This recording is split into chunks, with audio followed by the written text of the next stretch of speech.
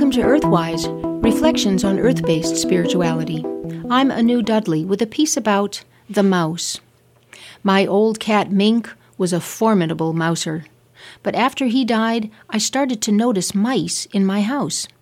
I would sit reading in the evening, and I would see dark little creatures scurrying furtively along the edge of the room. I had become the unwilling host to the house mouse, a sort of domesticated rodent that, over the millennia, has been spread by people to all inhabited regions of the world. The house mouse has evolved to seek shelter and food in human dwellings and will eat almost anything edible, including soap. There are, of course, other kinds of mice of the undomesticated type, but they live outdoors in burrows and eat seeds and other plant matter.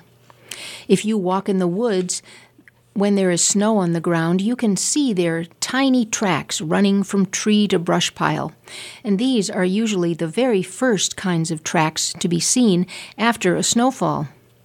And when the snow begins to settle after a day or two, you can see their little tunnels beneath the surface of the snow.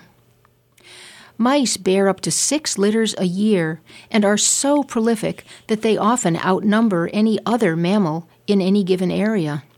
Their great abundance is actually of benefit to humans because mice form the bulk of the diets of most predators who would otherwise hunt animals more valuable to us, like our livestock and pets. I have often noticed the tracks of foxes pouncing on the tunnels of mice. Once I saw the wing prints of an owl left in the snow where it had seized a mouse and flown off with it. The humble mouse has lived with humans for so long that it has earned many myths and folktales. Before the Greek god Apollo was promoted to sun god, he was Apollo Smintheus, the god of mice. Mice were revered because since they lived underground, they were believed to be in touch with the powers of the underworld.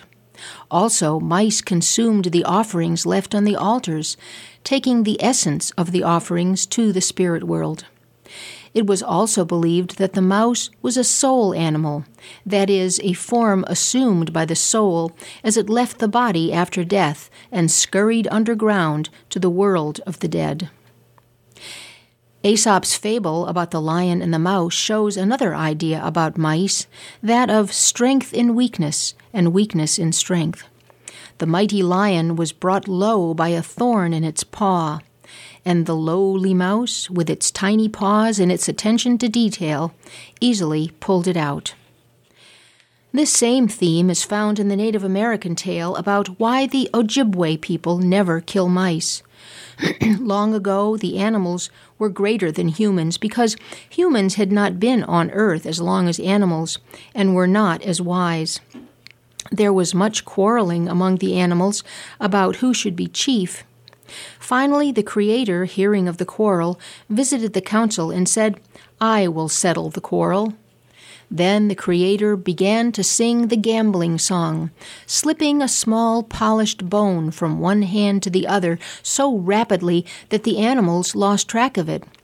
Then the Creator held out both hands, shut tight and backs up. "Which of my hands hold the bone now?" All the animals tried to guess, but they were all wrong, time after time. The Creator said, "Now you see it is not as easy as it looks. I will teach you how to play this game, and then you must play it until you find out who is cleverest at playing. Whoever that is, that one shall then be chief forever." First, Bear and Beaver tried, and Beaver won easily. Then Buffalo beat Beaver and started to play with Mouse.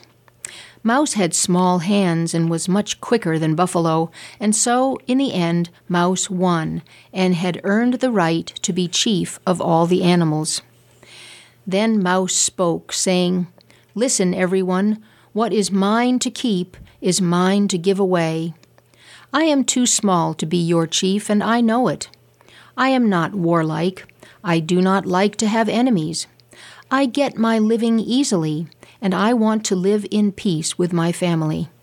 I am going to give my right to be chief to the humans.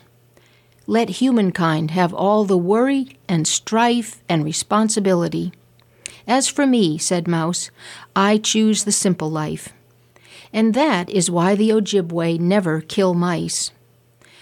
And may we always strive to be worthy of our responsibility. Blessed be. You've been listening to Earthwise, Reflections on Earth-Based Spirituality. I'm Anu Dudley.